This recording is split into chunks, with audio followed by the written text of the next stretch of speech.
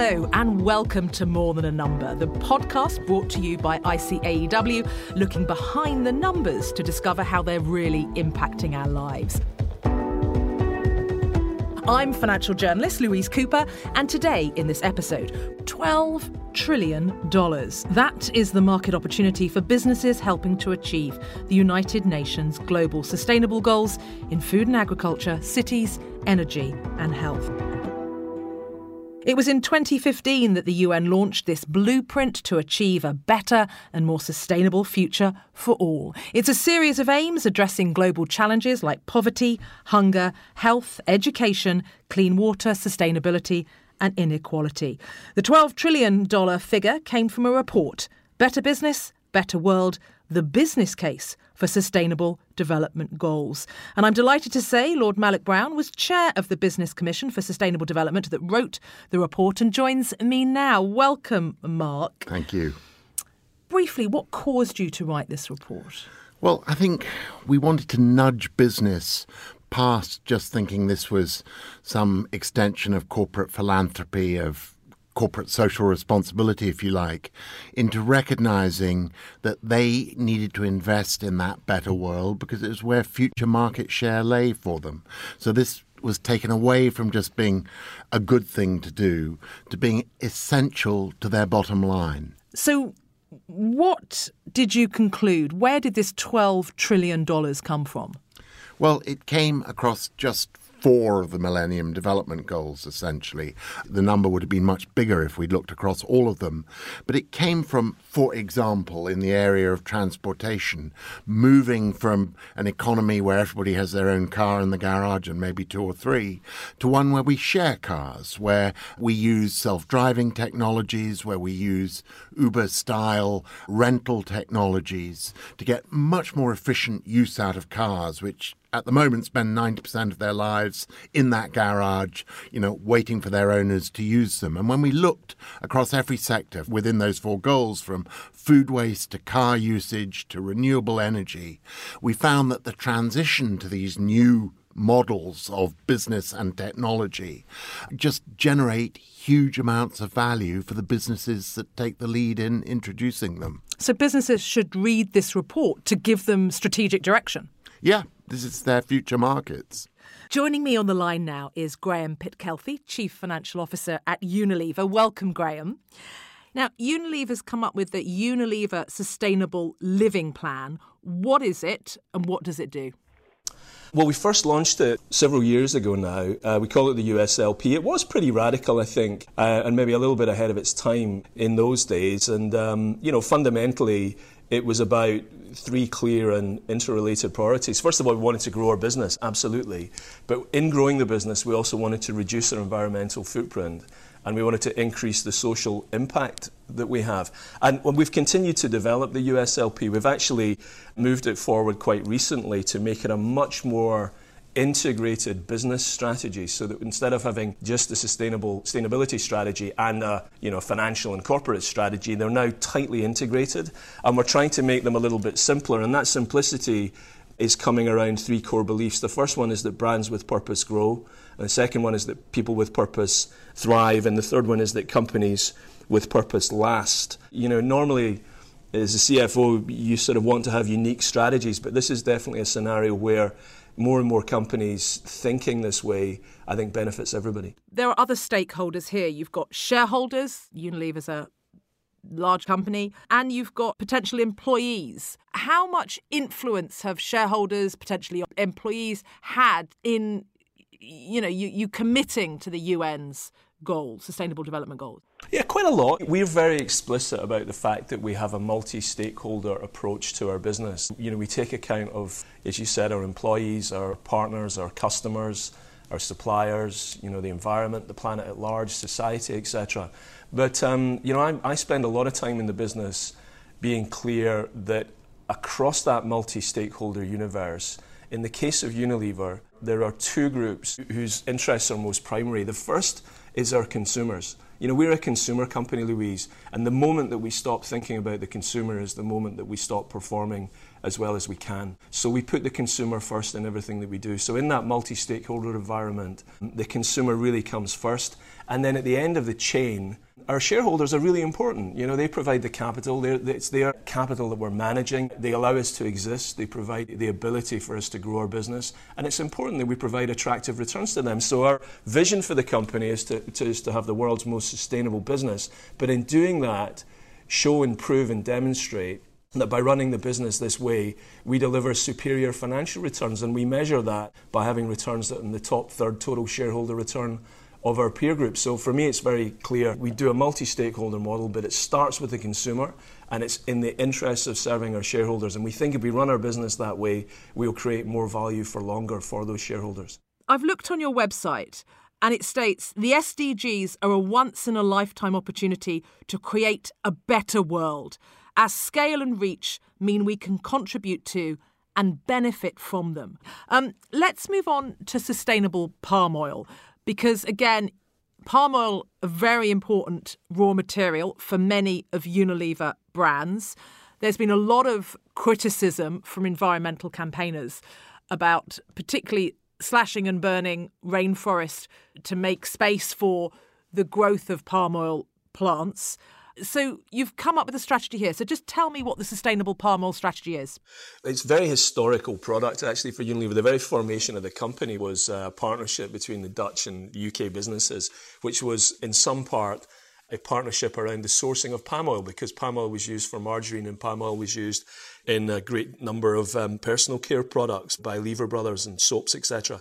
So it's a really important raw material for many, many of our brands. And finding a supply of sustainable and traceable palm oil, we saw many years ago as absolutely vital to the future success of the business. And that's why in 2004, we helped to set up the RSPO, which is the Roundtable on Sustainable Palm Oil. And actually last year, we were the first company to publish our entire list of the mills that we use for palm oil. There's a really important thing to recognise about palm oil. It's a highly efficient crop, and the alternatives to palm are much, much worse, particularly in terms of the carbon footprint of production and transportation for them. So the critical thing with palm oil is to have traceability, that it comes from sustainable sources, and we're committed to getting to that 100% traceability goal. We're not done yet, but we think we're doing the right things. Also with me is Craig Bennett, Chief Executive of Friends of the Earth. Welcome, Craig.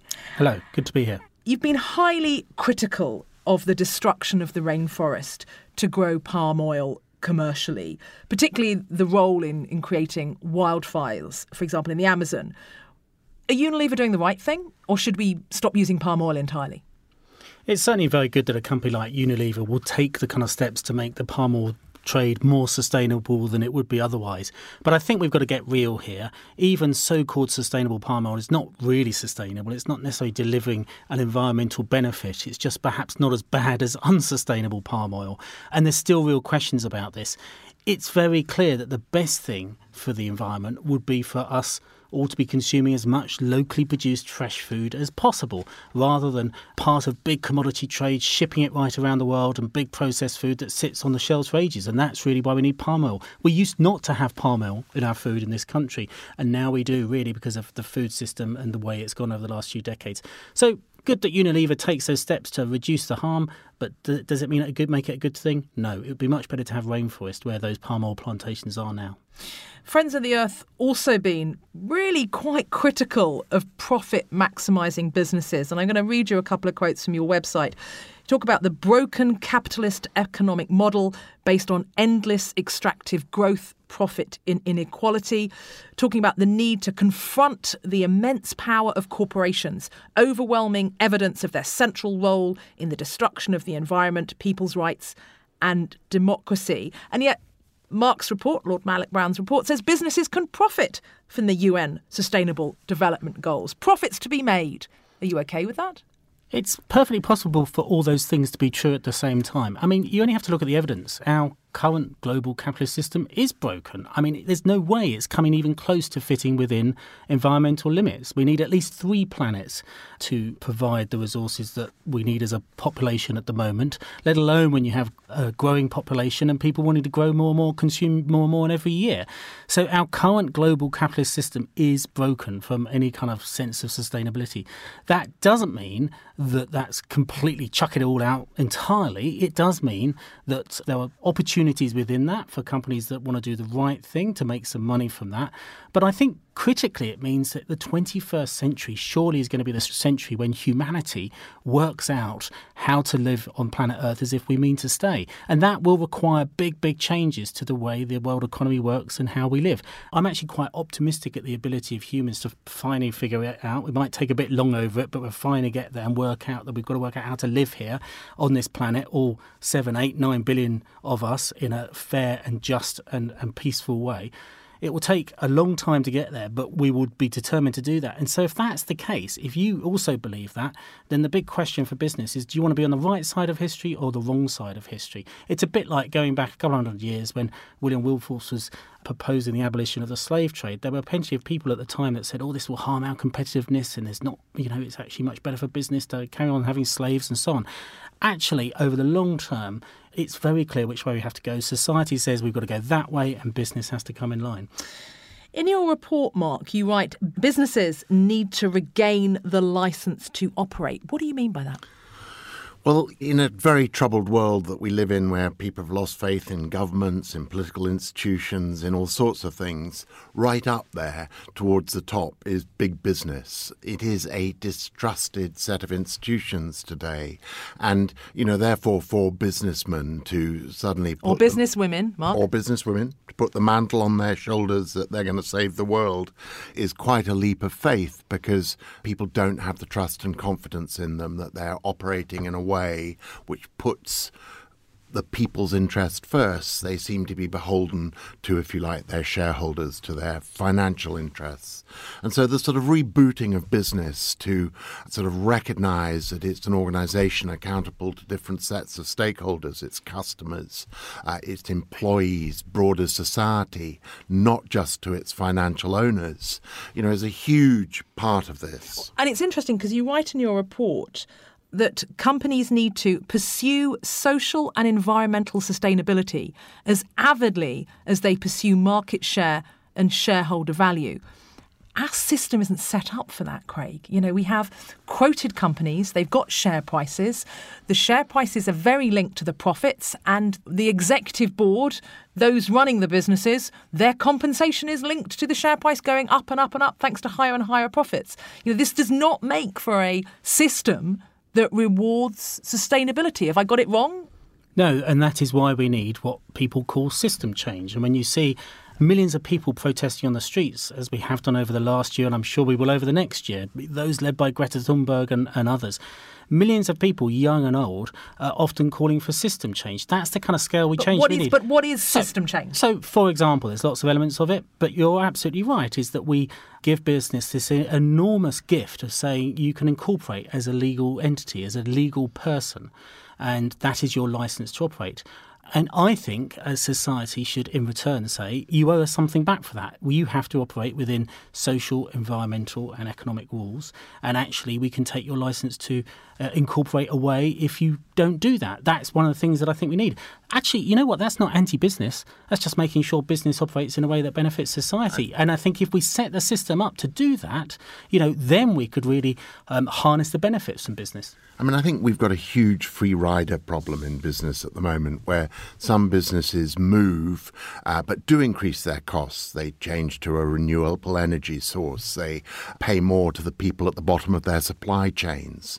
They take these steps, and it's very hard for them to sustain them unless their competitors take similar steps. So if you take palm oil, if, for example, Unilever were to overnight give up the use of palm oil, it would be left with a broken supply chain, because it'd be up against other companies which were still operating global supply chains to put processed foods on your shelf for a long period of time.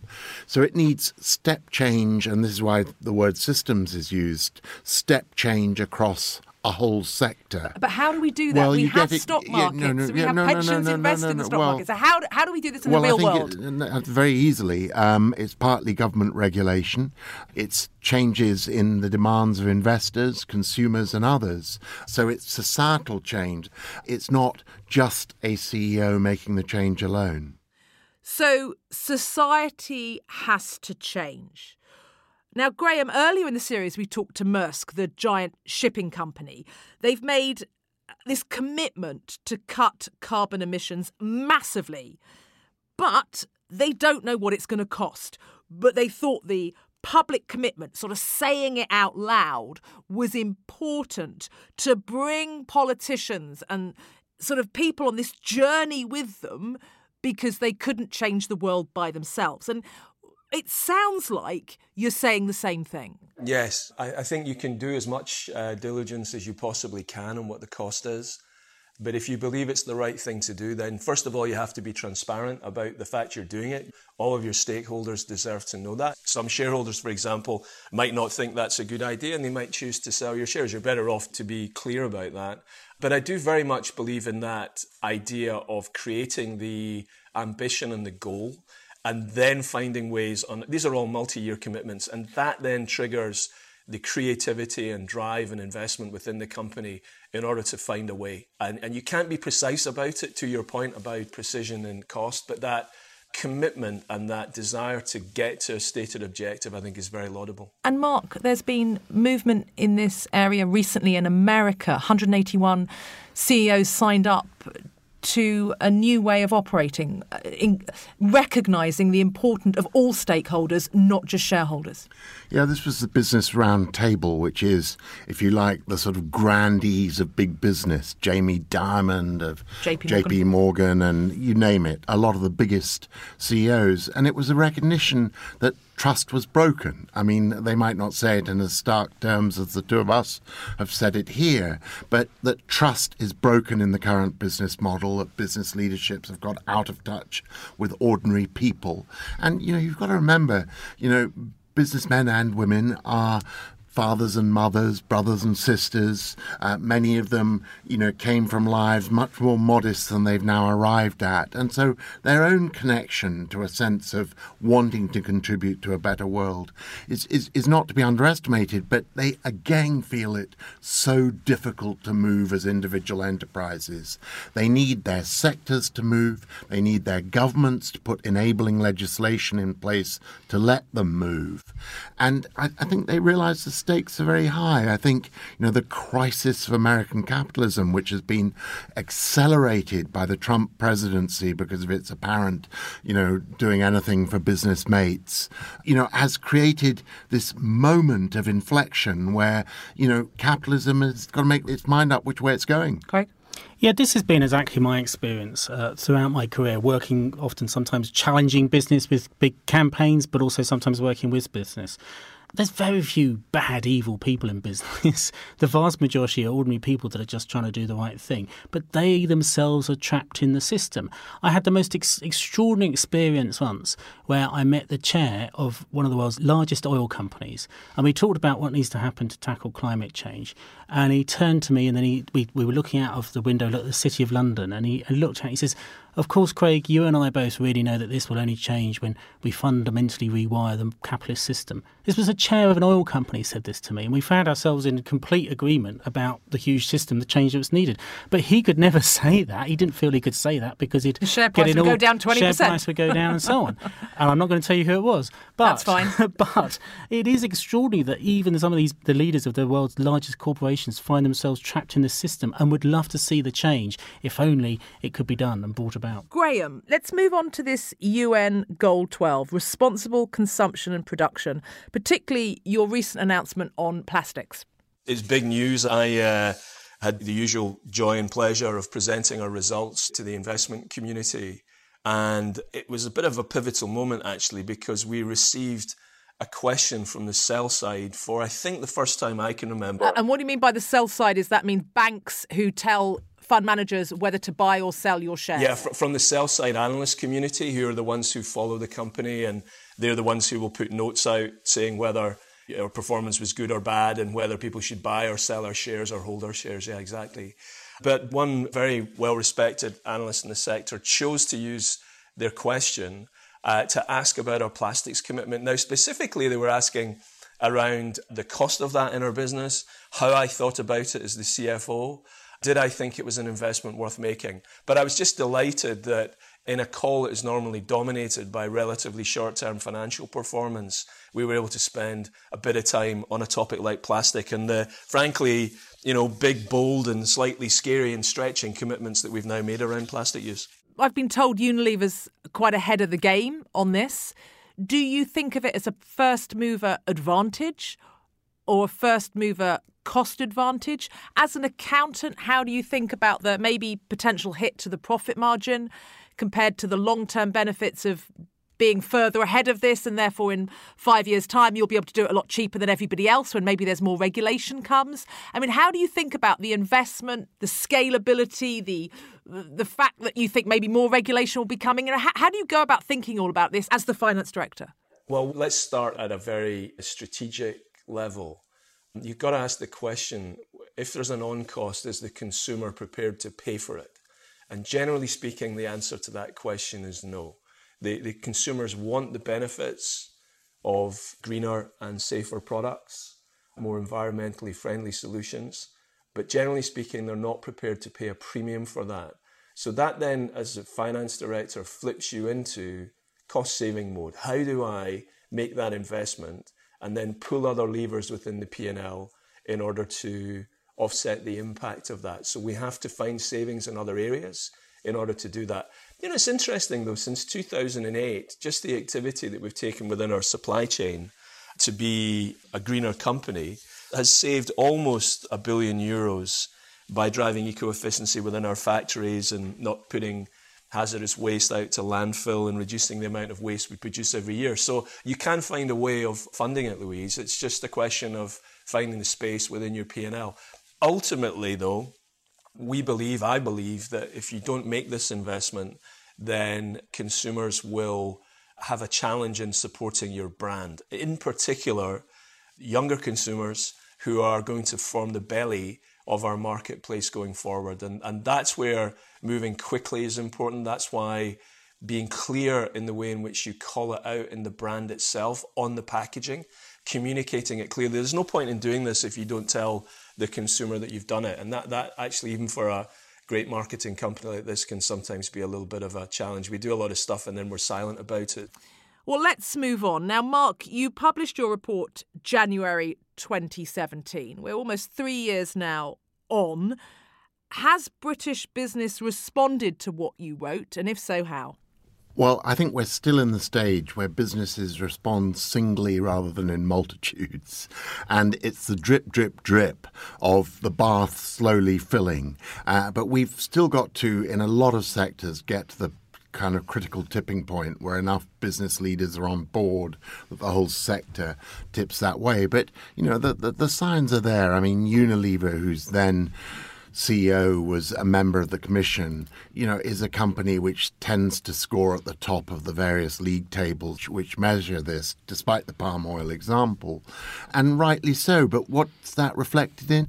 That it's one of the most competitive companies for graduates to go work for, that their purpose-driven brands get a bit more market share than their sort of duller, non-purpose-driven competitors from other big multinational companies. So they're able to demonstrate the sort of bottom line value of what they're doing. Happier, longer staying employees, better market share.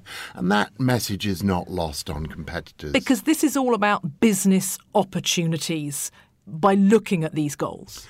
Yeah, but business opportunities writ very large. As if you want a business which is productive because it's a happy place to work, if you want a business which is going to last the next turn down in the stock market or the next wave of mergers and acquisitions, be this kind of business. Look, I think ultimately it's about making sure your business model is aligned to the future and is future-proof. Companies that don't do this, that don't treat these issues seriously will become the blockbuster video in a Netflix age. And I think, there's plenty of companies that have gone the way of extinction because they haven't kept up with the times. And really just following sustainable development goals or any of this kind of thinking, tackling climate change is keeping up with the times. But you said earlier, Mark, the problem is if not every company does it, you said it as well, Craig, that you can be left at a competitive disadvantage. A lot of these things come with extra costs attached. Electric cars are more expensive, green energy is more expensive, paying women equally to men can be very expensive. All these things are costs. Why am I thinking about it the wrong way?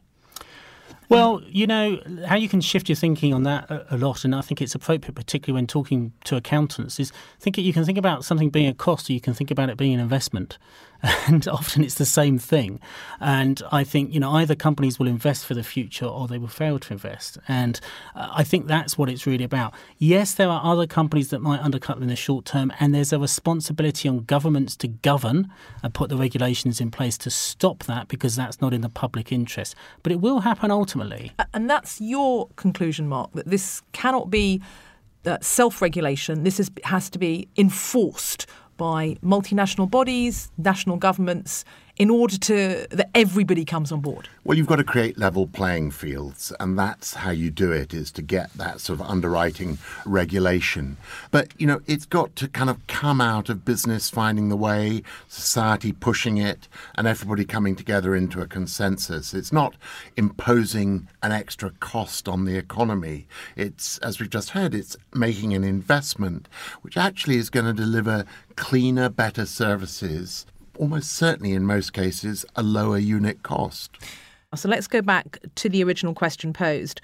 $12 trillion profiting from the planet. How will social development goals benefit business? Mark? Well, look, it's profiting from the planet, but for the first time living within the resources of the planet, not plundering its resources, but recognising their finite character and adjusting business models to do that.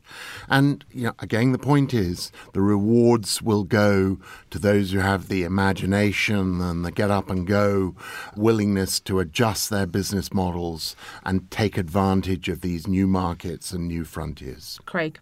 So there was a seminal scientific paper published last autumn by some of the world's leading climate scientists in which they said very clearly that unless we have huge change, huge cuts in carbon emissions in the next decade or so, then actually the Earth system could tip into a state where it's very hard to stop it reinforcing itself, getting warmer and warmer, and then it becomes hard to stop. And they said, their words, not mine, that actually threatens civilization. So ultimately, we can talk about how does this benefit business? But if business doesn't get on the right side of this, there won't be any business. It's not about some companies just doing better than other longer term. It's about whether actually human society and the civilization that we know at the moment is able to continue. So business has to really take these issues seriously because otherwise they won't exist long term. But guess what? There might be real questions over our civilization as well. Scary thoughts there. Graham, the last word has to go to you. The United Nations Sustainable Development Goals are an incredible platform for international businesses. The scale of adoption, the clarity with which they're expressed, they're just a huge opportunity for business and therefore for any international business, just an amazing platform through which to think about your strategy, think about how you manage your business going forwards. So thank you to all my guests for a fascinating discussion. Graham Pitkelthy, Chief Financial Officer at Unilever, thank you. Lord Malloch Brown, Chair of the Business and Sustainable Development Commission, and Craig Bennett, Chief Executive of Friends of the Earth. Thank you to you all. You've been listening to More Than a Number with me, Louise Cooper, a podcast brought to you by ICAEW, the Institute of Chartered Accountants in England and Wales. For those of you that don't know, chartered accountants are highly trained critical thinkers who apply their knowledge to get behind the numbers and work towards building a world of strong economies. So make sure you subscribe to More Than a Number so you never miss an episode. If you want to get in touch, then please email us. MTAN, short for More Than a Number, at ICAEW.com. MTAN at ICAEW.com.